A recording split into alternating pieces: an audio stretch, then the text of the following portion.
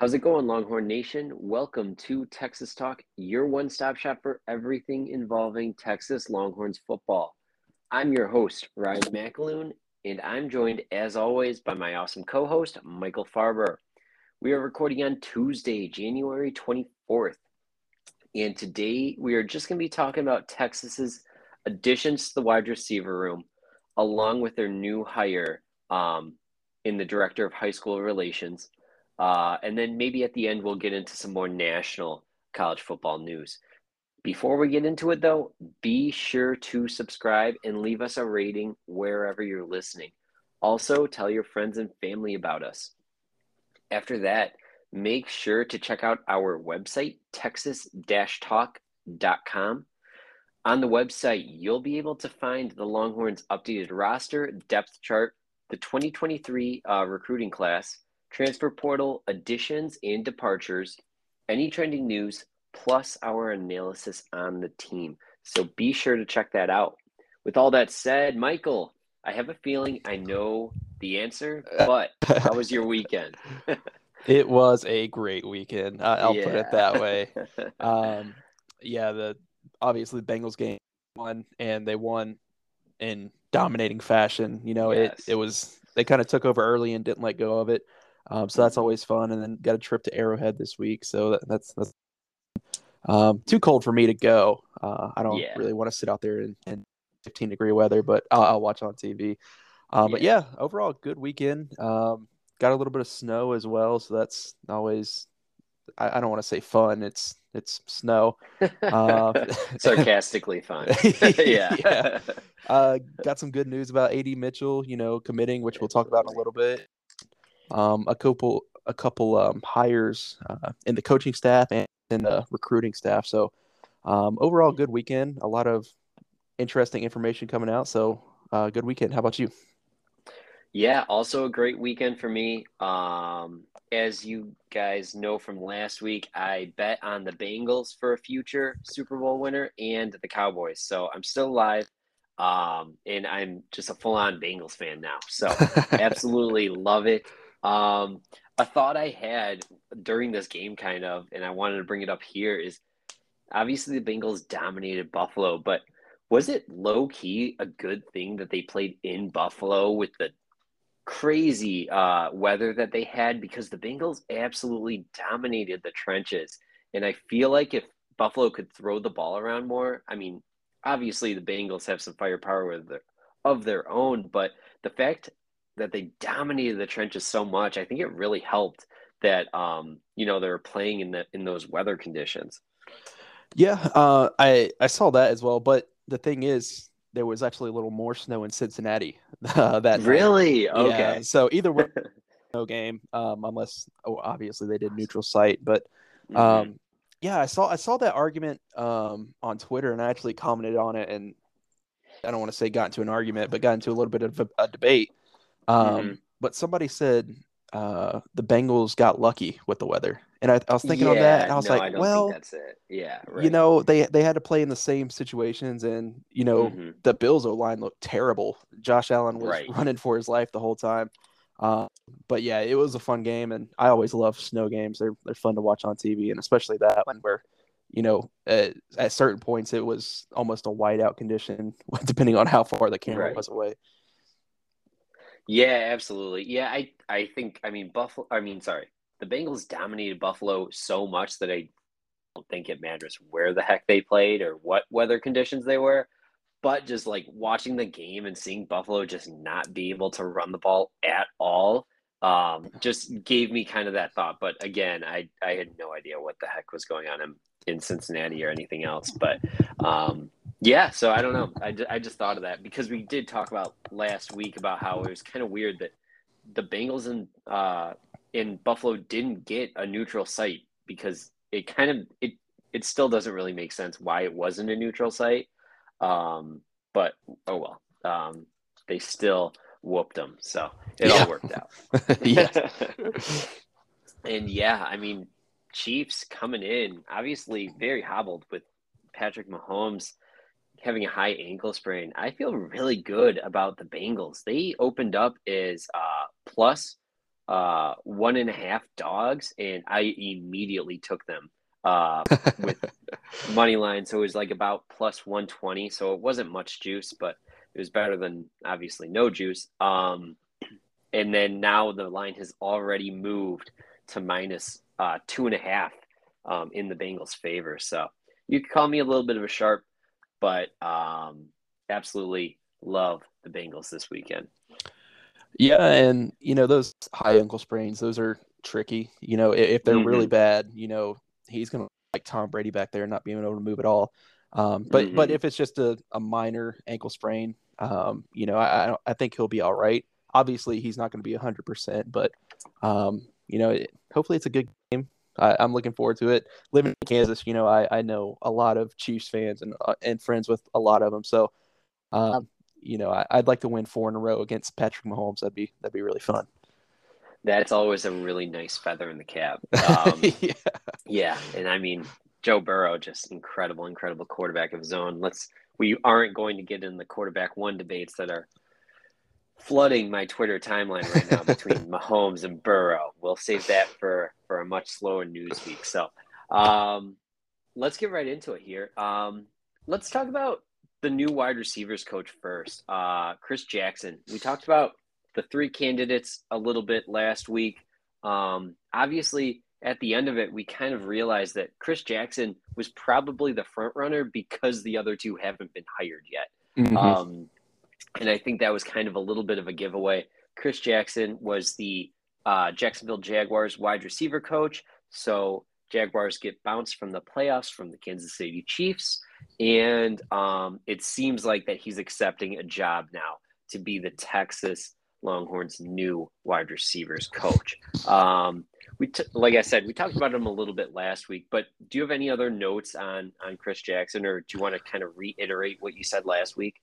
Yeah, he's one that hasn't coached for long, but he's doing a really, really good job. The coaches, the wide receivers that he has, Christian, Evan Ingram's a tight end, but he's basically a big wide receiver. Marvin Jones Jr. He's going to get he was going to get Calvin Ridley next year after Atlanta. Yeah, I'm excited to see what he can do. The only thing I'm worried about is recruiting. He's never had to recruit before. And I think Sark is trusting that he can develop guys, and then that recruiting will just come along later down the road. Because we know that Sark can recruit.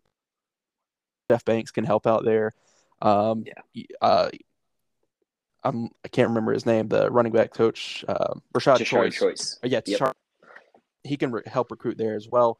So that's not really a big concern, but it is something that has popped up in the back of my mind a couple times, especially with a big time 24 class, which I'm sure we'll go over sometime this offseason. But that's kind of the one thing I'm worried about. Other than that, though, I'm excited for him to get on campus and see what he can do with this wide receiver group, especially where we saw it kind of not regress, but we didn't really see any progression in that group over this year. So I'm excited. I bet you are as well. But yeah, that's all I have on that. Yeah, absolutely. And so we talked about Chris Jackson, not really much of a recruiter because he only has some NFL coaching experience. But what he brings to the recruiting table, I think, is he's from California. He went to Mater Dei High School. So there's a little bit of a pipeline there. We talked about it last week, but Mater Dei is one of the top football programs in the state of California. So you need a good pipeline there. Steve Sarkisian has connections to California already from his time at USC and on the West Coast, but this only strengthens those bonds. Also, once he was announced as the I don't even actually think he's been announced as the wide receivers coach yet, but I think it's all but done and set in paper. But as I go on, as I was doing more research on him, I saw that he actually was a wide receivers coach in Arizona at Liberty High School.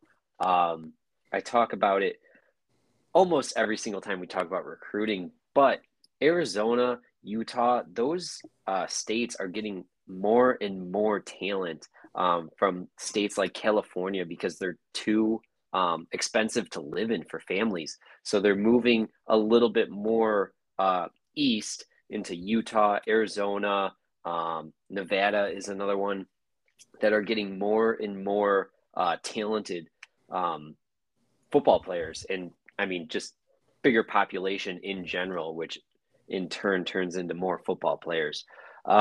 So having another pipeline to basically a suburb in Phoenix, Arizona, I think is another huge plus for this Texas staff in terms of recruiting. Absolutely. And, just to hit on that modern day pipeline, just a couple players that have come out of there, Matt Barkley, Matt Leinart, Bryce Young, Amon-Ra St. Brown, players coming out of there. To start up that pipeline, and it's not just offensive players either. It's the entire team, linebackers, offensive line, DBs. So being able to add a connection to that school would be huge, like you said, and like you said, in Arizona with families moving, one of the best players that we've seen over this past decade was from Arizona, John Robinson. So being able to keep pulling players out of Arizona and the West Coast is big for Texas. I know talent in Texas. I know that. Not going to get the top 20 players in Texas every year. You got to reach out a little bit and hit the West Coast, East Coast, Florida and Georgia especially. So I'm excited to see Sark bring in guys who have West Coast connections, just to expand our recruiting footprint a little bit. Absolutely. And to your point, these pipelines aren't just for specifically wide receivers because Chris Jackson is a wide receivers coach, because Terry Joseph was Arch Manning's secondary, and obviously Derek Williams, who's a safety, he was his primary. But the point is that Terry Joseph had these Louisiana connections to kind of start a relationship with Arch Manning. Now, Steve Sarkisian and AJ Milwee ended up closing that recruitment. So props to them. But Terry Joseph was kind of the bridge builder there. So just to show that Chris Jackson is really, really important to this coaching staff, even if he isn't the primary head, recruiter in all of these recruits. And you mentioned it your first time, but Steve Sarkisian is going to do a lot of recruiting for the wide receivers himself. So it kind of makes sense if he gets more of a developmental coach who he can kind of coach up as a recruiter as he goes along. But for the time being, I think Sark is an elite recruiter in his own right. So I feel like he can kind of take that workload from Chris Jackson a little bit.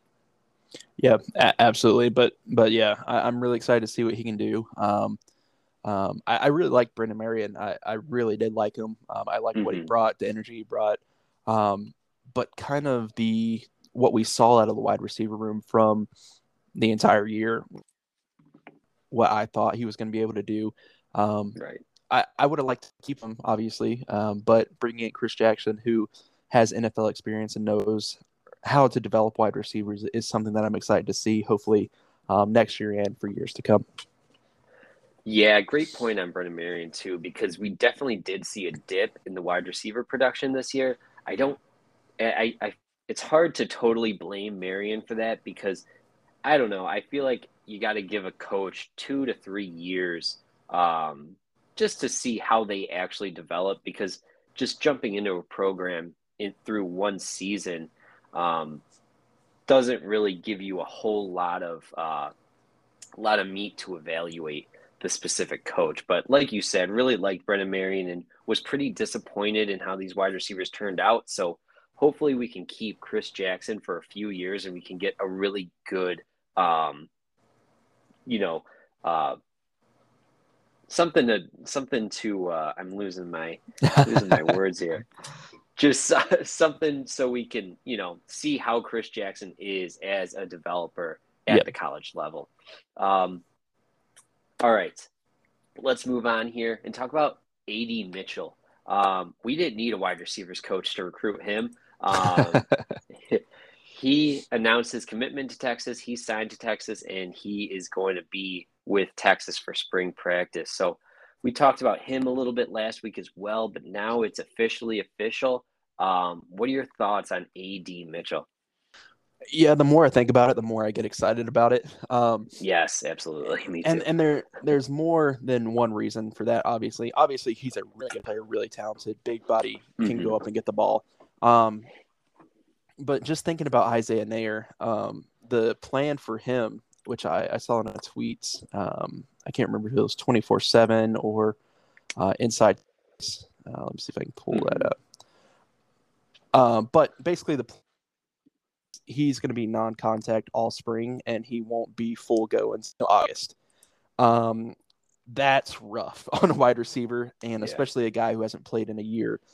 So I don't even know if he's going to be ready to go come fall. He may put in the extra work to be ready to go, but with another big body receiver like A.D. Mitchell is huge for this team. And who knows if Isaiah Nair is ready to go. Imagine having 6'4", 6'5" Isaiah Nair and 6'4" A.D. Mitchell on the sides, and then having Xavier Worthy inside and Jordan Whittington inside. That's a lot of talent on the field at once. And I even mentioned Jatavion Sanders. Right. This offense is going to be really exciting. We have a lot of weapons. And honestly, with the addition, this is probably the most talented Texas wide receiver room I've ever seen in my entire life. And it's exciting. I to see them put in the work and see what they can do. So I'm excited. But yeah, not being full go till August is kind of worrisome to me. So I'm glad we were able to bring somebody in to potentially take his place week 1. Yeah, that's a really good point. Just a couple notes I have. I watched all of A.D. Mitchell's targets. Shout out to Nash Talks Texas on YouTube. He compiled a full video of all his targets, so I was able to watch that really easily. Couple notes here. He's a hands catcher, and he catches through contact. That's something that we really didn't see a whole lot of this year. Xavier Worthy's a lot more of a smaller body guy. He kind of gets out physicaled a lot of the time, and obviously we know that he had a few drop issues this year already. So it's kind of refreshing to have a guy like that come into the room. Also, something I know is a ton of stop / curl / comeback routes, whatever you want to call them. A lot of those types of routes in his game at 6'4", 190 pounds. It's kind of surprising how good he is as a route runner. He is always threatening to go vertical, which is why they run those stop, curl, and comeback routes, because the DBs can't trust that he's not going to go vertical. So they continue to go. He breaks the route, and boom, he's wide open with 2 to 3 yards of separation there. So it's really, really impressive to see him that way. My first thought is he's definitely the Agiye Hall replacement. He's what Steve Sarkisian wanted in Agiye Hall. Maybe less of a freak athlete, because Hall was a 4, almost a 5-star guy. Obviously just an insane athlete. But A.D. Mitchell is straight up a better football player than Agiye Hall was. So really, really excited for Mitchell. He played against really good competition, obviously in the SEC, but he also went against Oregon and Ohio State. Oregon's got a cornerback, Christian Gonzalez, who's going to be a first-round draft pick.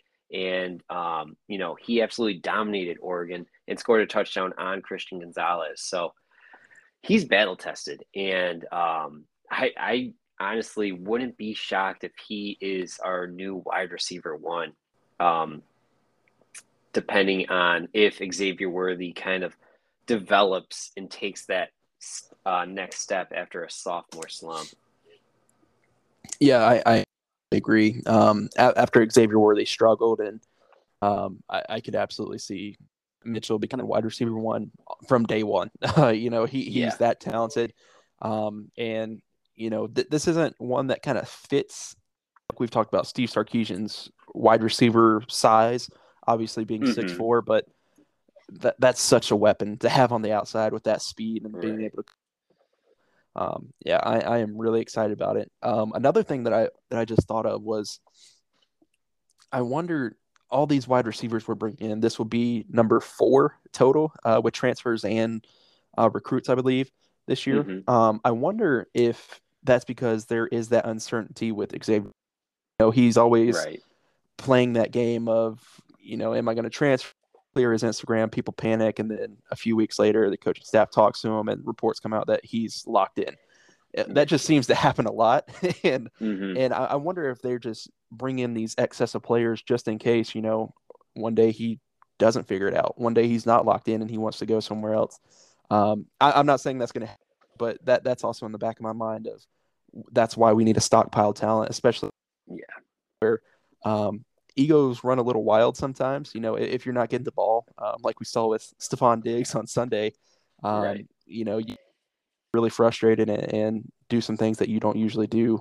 So I'm glad to have him in the wide receiver room, and I'm really really excited to see what he do in the spring game and through the next season. Yeah, and I think you hit the nail on the head there with Xavier Worthy. Um, I think bringing in a guy like AD Mitchell, who could legitimately be your number one receiver, as we saw at Georgia, and be, well, national championship Yeah, contenders. So having that and bringing that in and still having a guy like Xavier Worthy is almost an embarrassment of riches.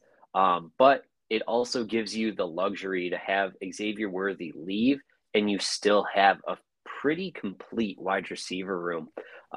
With Jordan Whittington coming back, we already mentioned Isaiah Nayer potentially coming back, but you would think by at least middle of the season, he should be kind of back to full go.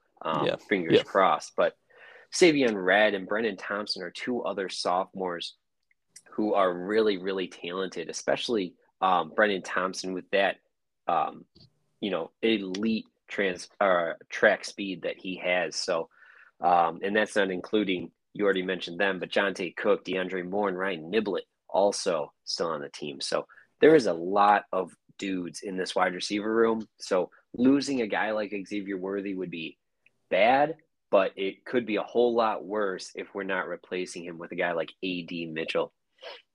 yeah, absolutely. And like you said, it could be bad, but it's not the end of the world. We Mm-hmm. have a bunch of guys to replace him, and Cook is one that I'm really excited for as well. Yeah. And if we weren't able to bring in AD Mitchell, I think he honestly would get some reps early on. I think Yeah. he's that talented that he can play as a freshman, and perform at a very high level. Mitchell here, that just adds on to that, and these next few years, it's going to be really really fun, especially in the wide Yeah. receiver room and on this offense. Absolutely. And Steve Sarkisian doesn't really have a tendency to rotate wide receivers in and out. He kind of sticks to his main top 3 to 4 passing options. But I hope that this year he kind of does a little bit more rotating and gets guys like Jonte Cook involved and obviously Brennan Thompson as well. Just get these guys some more touches and kind of spread out the targets a little bit more. We talked about it, but this also could mean that Quinn Ewers is going to be the driving force of this offense. Last year was more Bijan and Roshan in the running game. This year, I'm really hoping that it's Quinn Ewers, throwing the ball 50 plus times a game and just kind of spreading the pill around. And we have the weapons to do that. If guys get tired, we have subs that come in and play at a high level behind them as well. And like you said, Bijan was our offense last year. We saw in the bowl game that the running game might not be what leads this team. And I'm okay with that. Quinn Ewers has so many weapons around him that, if he isn't successful next year, the blame kind of has to fall back on him. You have Yeah. AD Mitchell, or Jordan Whittington, Xavier Worthy. We've gone through this list several times, but it's going to fall back on him of maybe he's not the guy.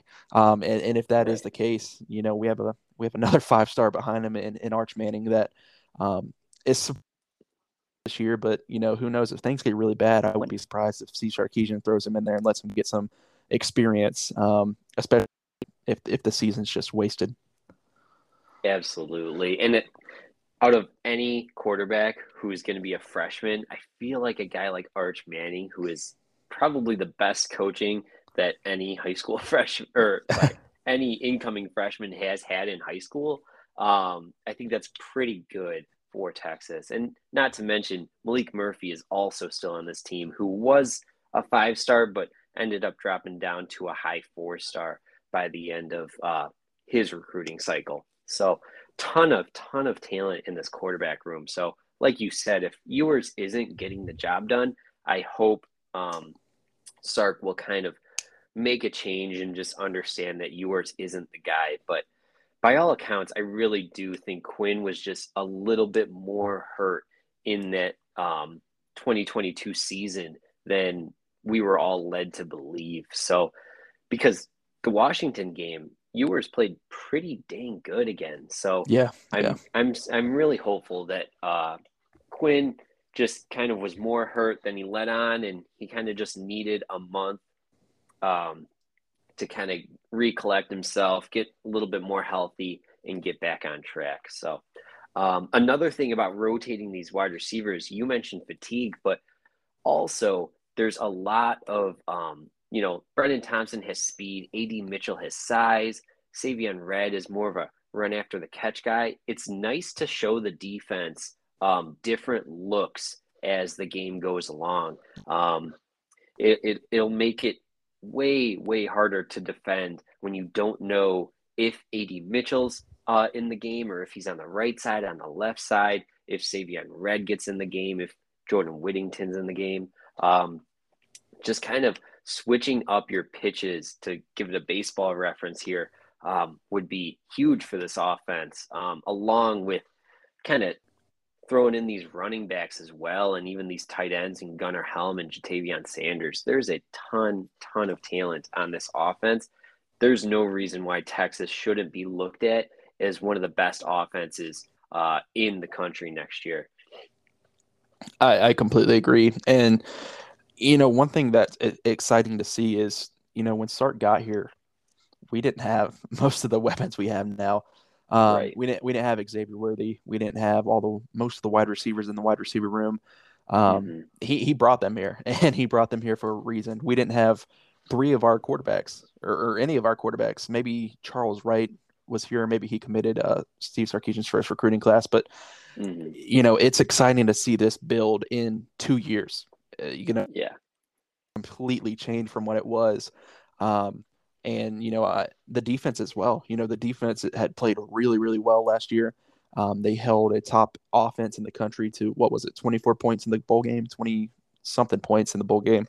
And I think they're only going to build on that going into this year. Obviously, we have a big game week 2, but I feel confident for that. Scared to go play Alabama anymore with the team that Steve Sarkisian has built. So I'm ready for it, and I'm ready for the season. But the first step is spring game and seeing what the team looks like. Hopefully, we can stay injury free this offseason and go into next season fully healthy to play a really good Alabama team in week 2. Absolutely, and you bring up a great point. Whereas I feel like most fans were kind of not scared to play Alabama. You're never scared as a fan, but you're a little bit wary, and you're kind of chalking it up as a loss throughout the offseason going into last year. Whereas this year, you're almost kind of thinking, it's more of a 50-50 game. Maybe Alabama's going to be favored, but it's not this automatic loss that we thought it was last year. And that's just a testament to Steve Sarkisian's at roster building and kind of building such a talented roster that we think we can hang with, one of the best programs in the history of college football. So, yeah. So, all right. Do you have anything else on A.D. Mitchell, this wide receiver room, before we move on to the director of high school relations? I don't think so. No.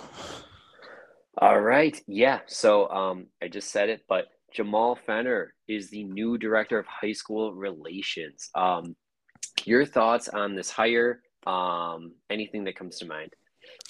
Yeah, former head coach at Austin, Hmm. resigned Monday and then took the job later that day, I believe. But yeah, he's one that Steve Sarkisian is around Texas high school football have said he's very well respected. He's connected and within the community. So I think he's going to do a good job. Chris Gilbert, hate to see him leave, but being able to Hmm. replace him with another guy of his is exciting, and I think he's going to do a good job and get his foot in a couple doors that maybe we weren't able to get in beforehand.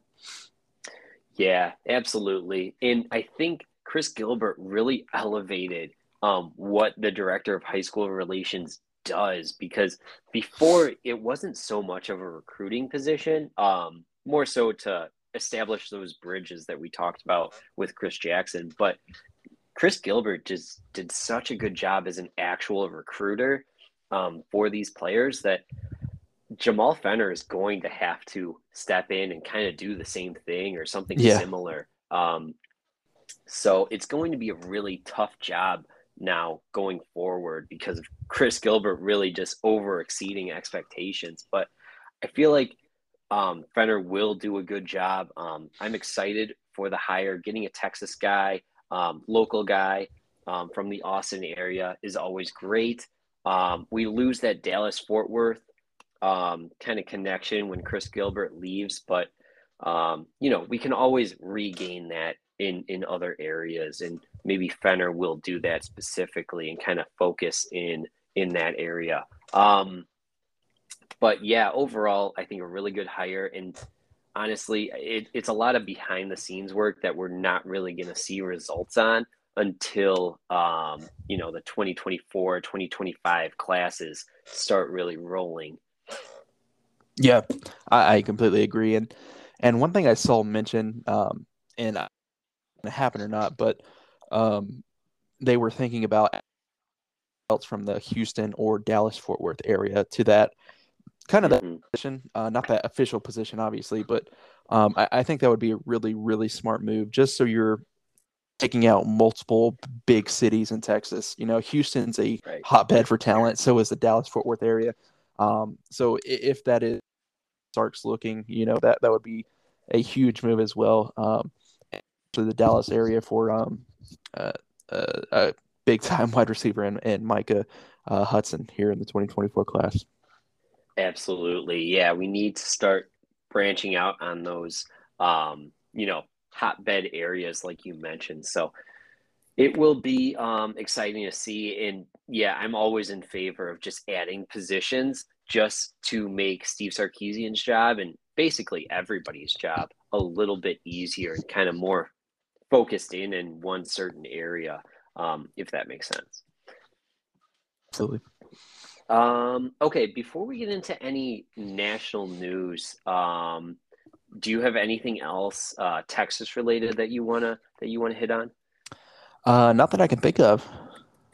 All right, let's talk a little bit about Colorado. Deion Sanders hired to Colorado, and it's been fireworks basically ever since. Cormani McLean, the nation's number one cornerback, goes to Colorado. Not very shocking, I feel like, after we find out that McLean didn't sign with Miami on National Signing Day. I feel like smoke was always that he was kind of thinking about going to Colorado and joining maybe the best cornerback of all time in Deion Sanders. Yeah. As soon as we noticed that he didn't sign his Mm-hmm. I immediately thought, Colorado might be a player here. Dion hadn't been there for long, but that's what it turned out to be, and he could. That's going to be a really really fun team, especially in the room with Cormani and Travis Hunter. Um, Mm-hmm. um, Man, what a get for Deion Sanders, and he's doing a phenomenal job out there already. Colorado's recruiting class is already up to 30th in the country, uh, and it was 52nd the last time they ranked it is what I'm looking at now. It's going to be a new age for Colorado. I think they're used to recruiting like this. Mhm. But something they're going to have to get used to. Um, it's going to be surprising, but top 20, top 15 classes at Colorado over these next few years wouldn't surprise me at all. Getting to that top 10, top 5 range, that's going to be really, just because you Yeah. have to have so much depth in that class. But 20 and even top 15 wouldn't surprise me at all for Colorado, and that's going to be big time for that program up there and for Dion. Yeah, and just to kind of hammer your point a little bit, teams that are in the top 10 currently, Notre Dame is 10th, Oregon 11, Texas A&M 12, Florida, Clemson, and Penn State is 15th. So a whole lot of blue bloods there. It would Yeah. be insane to see Colorado kind of crash the party, with Florida State being 16 and Michigan being 17. So yeah, Colorado crashing that party and getting into the top 15 would be incredible. But like you said, it wouldn't surprise me at all because Dion is just such a attracting force for recruits. And Travis Hunter and Cormani McClain are probably going to be the best cornerback duo in the Pac-12 pretty easily by 2024.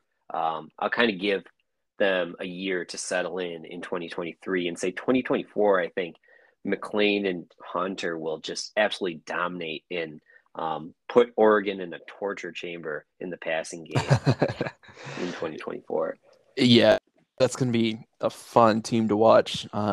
Just the energy that Dion brings and the level that his teams play at. Um, just looking at it though, their highest rated class or highest ranked class since 2017, 24th, and they had 30 commits in Mm-hmm. that class. Dion's doing that.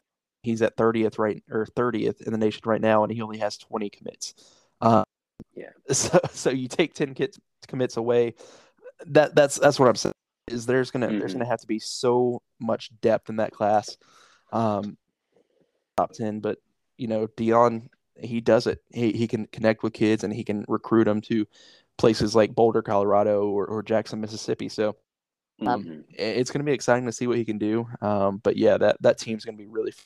I have to stay up to watch some Pac-12 after dark action. Yeah, that's always a fun time to chase bets. You lose Yeah. all day Saturday, but you got that one 10 p.m. kickoff ticket in your hand, just to save your day. I've been there many, many times, too many times. But so speaking of betting, Colorado regular season win total. This was, I'm trying to see, September 2nd. I bet it. Oh no, I'm sorry. I placed it on December 23rd. So right before Christmas, I placed it over 4.5 wins. Oh yeah. I I got it at plus 138. So I got it with juice. Over 4.5 wins. I'm feeling really, really good about that right now. I'm gonna try to look at what it's at now, but Yeah, I would absolutely take him there. I mhm. think he's going to be somewhere around 500, but I could even see him hitting that 8-4 mark with a really, really good year. It's going to be tough to turn it around that quickly at 8-4, but it wouldn't surprise me one bit. But yeah, if they have a 6-6 or a 7-5 season, that's absolutely a success for year one under Dion. But Colorado is going to be one that's going to be good over these next few years. And I could see him staying for 3 to 4, maybe 5 years. But there's going to be a bigger opportunity open up for him. And if he ever lands at a big time school, like a SEC school or even Big Ten or Pac-12, well, what would be left of the Pac-12, Mhm. he's going to dominate something that we've Right. probably never seen before. And in Alabama, they recruit really, really well at a high level. But if you give Dion a school like Florida or Florida State or Miami, it's going to be stupid recruiting. It's going to be super easy. You're going to want to play for him. So, I think a bigger opportunity is coming, but it may take a few years for him to get that chance. Yeah, absolutely. Yeah, I think Colorado is like a perfect spot for Dion right now because it's a clear stepping stone, but it's a place that's so down right now that any sort of improvement, and teams are going to come calling. Yeah. It's almost like when Steve Sarkisian actually went into Washington. Washington was coming off a winless season, which is pretty close to what Colorado is coming off of, and he brought them to bowl games in the first. I don't have the stats in front of me, so I'm not going to lie, um, but Sarkisian just completely turned Washington around and kind of turned it into a respectable program. Um, Obviously, Chris Pearson then takes it over and kind of runs away with it, but Sark built that foundation there, and I feel like Dion could have that same effect in Colorado. Absolutely, and that's one thing that I don't get people are dogging on Sark about not having a um, season yet, but he was the Mm-hmm. foundation for that Washington team that Mm-hmm. is so good nowadays that competed for a college football playoff for a while. You know, he Yeah. was the he laid the groundwork. Obviously went to USC and ran into some, but you know, I think it's such or so impressive what he was able to do at Colorado, going from a winless team to bowl eligible Mm-hmm. within 2 to 3 years. That's really a really good job of coaching and developing and recruiting guys. So yeah, if he can build that foundation for Texas, which I think he is doing now, you Mm-hmm. know, 3-4 years down the road, we a powerhouse in my opinion in the SEC and college football. Yeah, absolutely. I completely agree. Yeah, and then you talked about, but man, Dion landing in a place like Miami or Yeah, Florida. I think Florida looks the most likely right now because Billy Napier is getting into some hot water, and you know what? I think that's a perfect transition to yeah, talk about Jaden Rashada. So if you don't know the story, Jaden Rashada was formerly committed to the University of Miami. He then flips to the University of Florida. Um, Rumors were that he was offered a huge NIL deal worth $13 million through his 4 years at university. Um, so he flips to Florida. He signs his letter of intent to Florida. And apparently, before he could enroll in Florida, uh, that that first check that he was promised bounces. Um, so apparently, that Florida's boosters or their NIL collectives, kind of overpromise and underdelivered. Not very good on their end. So Jane Rashada gets released from his letter of intent, and now he's taken visits to places like Arizona State and TCU to try to find a new college in time for that 2023 season.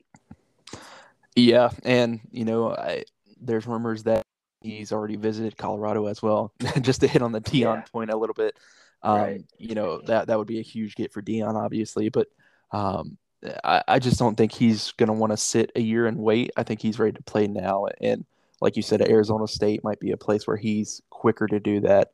But you know, Colorado would be a good landing spot for him, and the NIL part of it is just a mess right now. Um, let me look at this.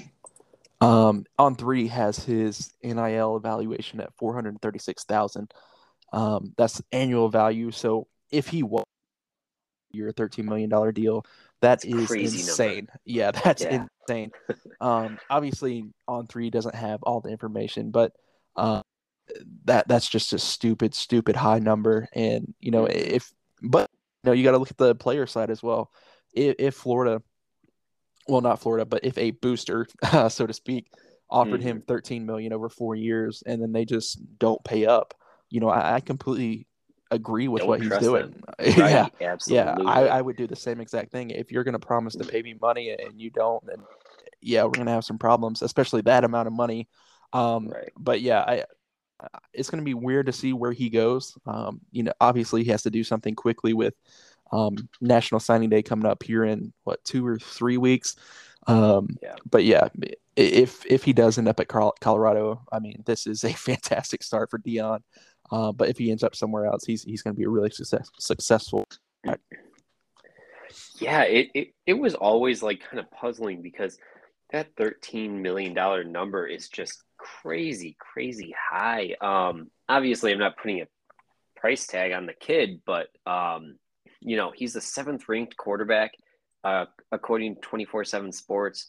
So a quarterback who isn't the clear like number one or like top guy, getting paid $3 million a year reportedly, over $3 million a year reportedly, is just kind of mind blowing. But Yeah, yeah.